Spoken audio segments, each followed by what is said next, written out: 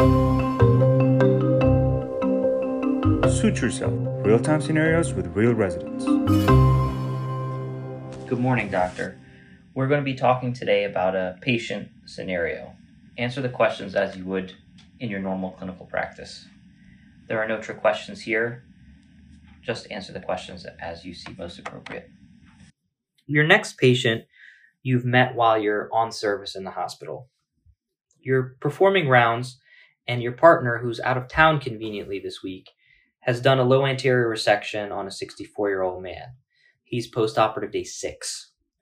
The nurse calls you and asks you to check the patient because he has copious serosanguineous fluid coming from the incision. All right, I will start by, before I go see my patient, I will start by checking his chart first, reviewing the op note if it's available in the chart, see what was done in the procedure, and if there were any complications. Then I'll make sure I go see the patient. I will do my own history of his complaints, if he is having any pain around the site, if he's been tolerating his diet, if he's having bowel movements, passing gas, if he's having any fevers or chills, nausea or vomiting. I'll take a set of vitals, and I'll do my physical exam, focusing mainly on his abdomen and the discharge. I'll make sure I can, if it's coming from his wound, I'll examine the wound. I'll make sure I have enough supplies to try to probe the wound if I need to. Okay, so you review the chart and you see that he had a low anterior resection for a low-lying cancer. His anastomosis was approximately 4 centimeters above the levator plate. The anastomosis was done using an EEA stapler. The surgery was done using an open approach. There didn't seem to be any complications. The patient had been tolerating a diet with bowel function. However, he was getting a little bit distended and recently had developed a cough and had several coughing spells. You go in and examine the patient. His vital signs are stable. His heart rate's 98. He is normotensive. He is afebrile. He is sitting up in bed, mildly uncomfortable, non-toxic appearing. You examine his abdomen in particular, and he has surgical staples in place.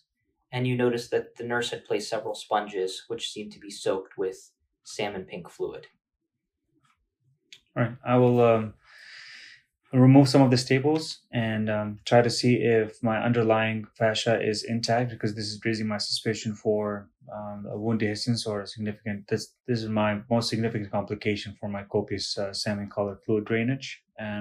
Otherwise, I will also examine the wound for any signs of infection or purulent drainage in other areas that I can probe. So the wound does not appear infected. There is no erythema. There is no bogginess. When you remove several staples, you get a rush of salmon-colored fluid, and you see in the subcutaneous space there seems to be several loops of small bowel.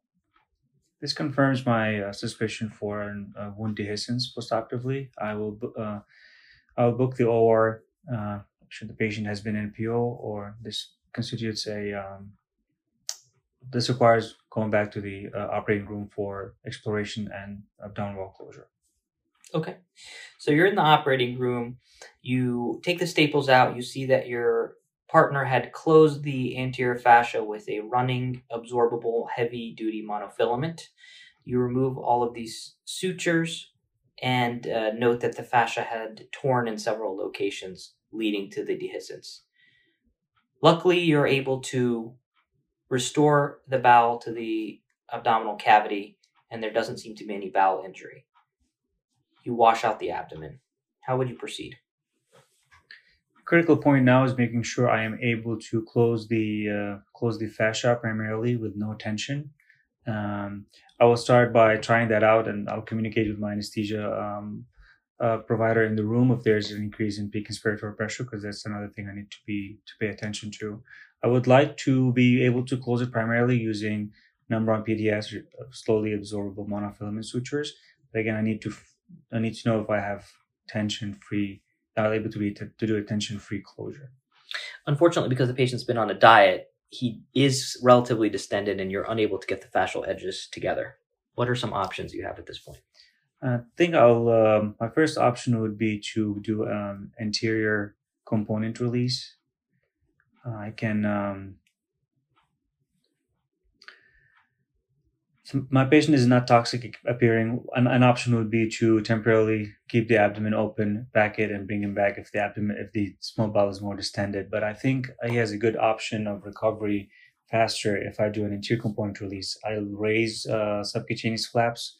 I'll go 2 centimeters lateral to the semilunar line on either side, and I will do my anterior component release throughout the length of the rectus sheath. Okay, so you perform an anterior component release and close the patient, and he recovers while he's discharged. He comes back to you because he liked you very much after this repair about 2 years later, and he notices that he has a lot of bulging at the midline. You diagnose him with an incisional hernia. You send him for a CT scan. He looks like he has a Swiss cheese defect, several areas of fascial dehiscence here in the subcutaneous space, and he would like this repaired. It causes him great discomfort. What options would you offer the patient? I will counsel the patient on the need to proceed with a surgical repair. The approach I would take is an open approach to fix that Swiss cheese defect. I think the patient would do well with, if I'm able to do a retrorectus repair. That would be my go-to in this case. Would you use a prosthetic in this situation? If I have no bowel injury or no bowel involvement, I will use a polypropylene mesh and place it in the retrorectus space. When you go back and you're doing your repeat hernia repair, you notice that there seems to be a retained sponge. The patient's wife is a known malpractice attorney. How would you handle this situation? After the procedure, I'll make sure to talk to the patient and his wife present at the same time. I will be completely honest with them. I will tell them what I came across, that I did find that retained sponge. I will acknowledge if I was the only one who did the procedure, then it's likely happened on the last time we did the procedure. I'll tell them I'm available for them if they need to talk this over or if they need to understand anything further. And I will also tell them that we have other people in the hospital they can talk to, also from patient advocacy or someone else that they need to discuss the incident with. And I will definitely apologize on what happened, and I'll move this further up for investigation. Okay, very good.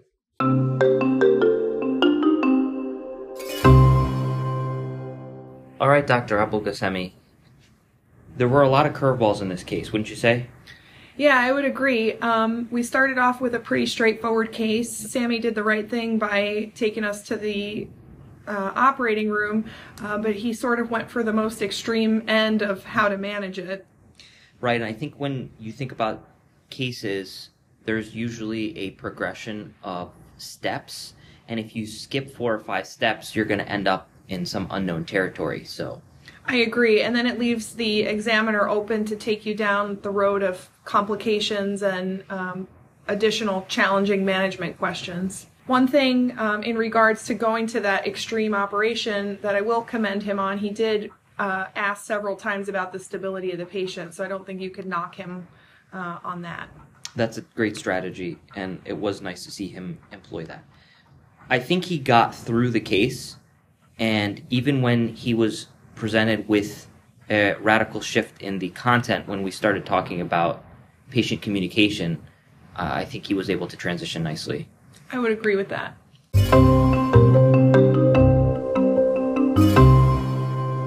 Early postoperative dehiscence is a pretty devastating complication, and one that you should be very familiar with how to manage. One of the key words that you'll hear is salmon-colored fluid coming out of the wound. You typically want to do a local exploration. That will give you the best information. However, it's not wrong to go and send the patient for axial imaging like CT scans. Because there's such a high association of wound infection and dehiscence, sometimes a CT scan will show a fluid collection or an abscess. That may lead to degradation of the fascia and may precede a dehiscence.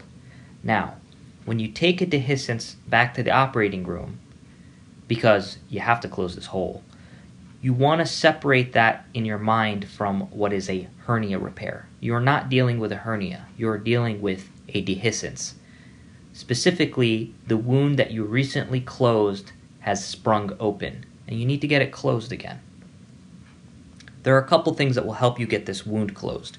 Number one, nasogastric decompression to reduce the abdominal contents.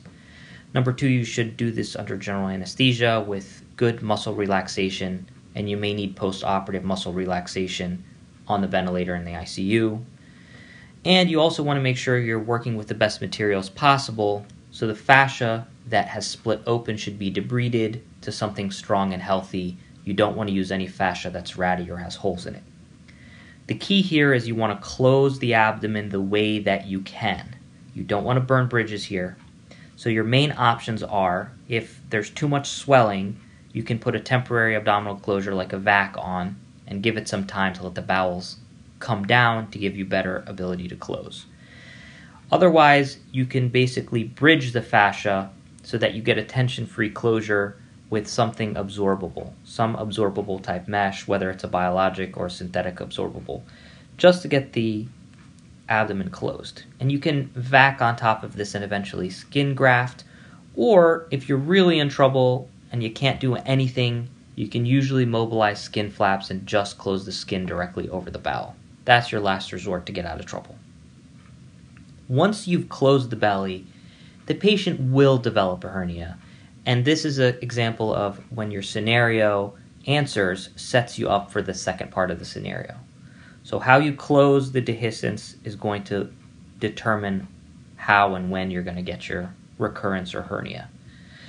When you're talking about the hernia repair, the basic principles are, again, don't burn bridges. You want to try for the least invasive but most permanent repair you can. Always try to use a long-lasting mesh and try to keep your mesh extraperitoneal. If you use those principles, you'll get a good hernia repair after the fact. If you do an aggressive operation at the time of the dehiscence, such as a component release, then you may close options down for later on, and that scenario will definitely come up if you choose to do that on these oral boards questions.